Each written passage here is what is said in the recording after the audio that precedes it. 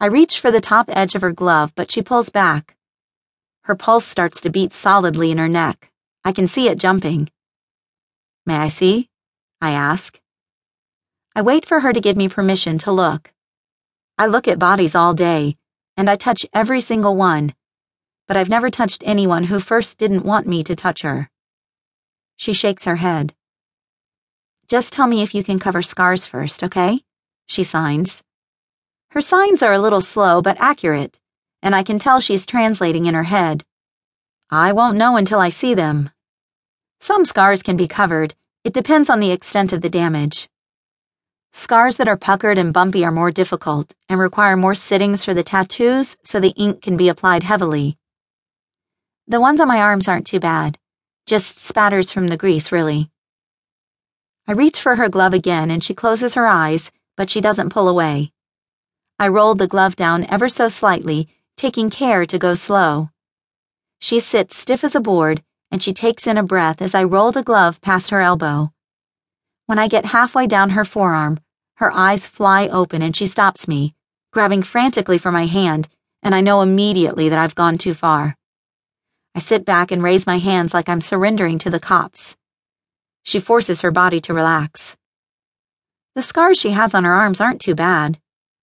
"What happened?" I ask her. She looks down at her arms and traces a finger around one of the circular patches of skin. "It was my parents' anniversary and I wanted to make them a funnel cake, so I heated up some oil in a big pot on the stove. They were still asleep and I had it all set up. But suddenly the grease started popping. It burned my arms and made these marks." I nod. Her burns are more like discolored spots. They're not puckered or terribly scarred, and they should be easy to cover over. "I can do it." The curtain starts to shimmy, and I recognize Friday's way of knocking.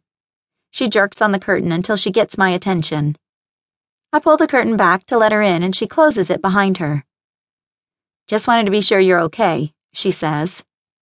She looks at Lark and then at me, and I see that Lark's face is wet because a tear has rolled down her cheek. "What the fuck did you do to her?" Friday asks, gesturing wildly. I hold up my hands in surrender mode. "Stop," Lark says. "He didn't do anything. He was very nice. It's just not easy to talk about." She sniffles. "The burns on my legs and stomach are much worse, but I can cover those easily with clothes." "You have more?" I ask her. I point to her stomach. She stands up and lifts the edge of her shirt. Friday covers her mouth, and I suppose she's hiding a gasp. But Lark must hear it because she drops her shirt really quickly. "I'm so sorry," Friday says. The fire spread to the curtains over the kitchen window, and then to the rest of the house. I ran upstairs to wake my parents, but by the time I got there, the fire was too far out of control. My clothes had caught on fire, and my dad put the flames out. Then he lowered me from a second-story window and went back for my mother. I never saw them again. Now it's Friday who is blinking back tears. Lark doesn't look like she wants sympathy. She wants a tattoo. I motion for Friday to leave us, and she does. I didn't think she'd go away that easily.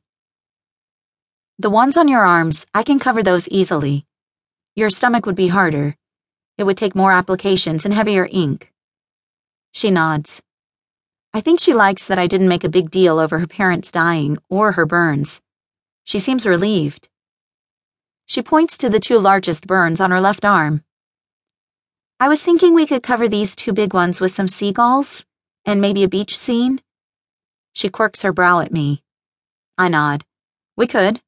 I could do those today, and then go back and draw the rest of it for you for next time. What do you think?"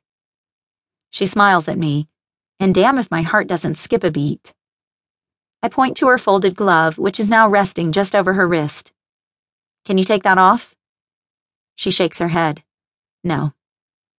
I narrow my eyes at her. "Why not?" I already saw her burns. How much worse can it get? "No," she says again, slapping her first two fingers together against the pad of her thumb in the sign for no.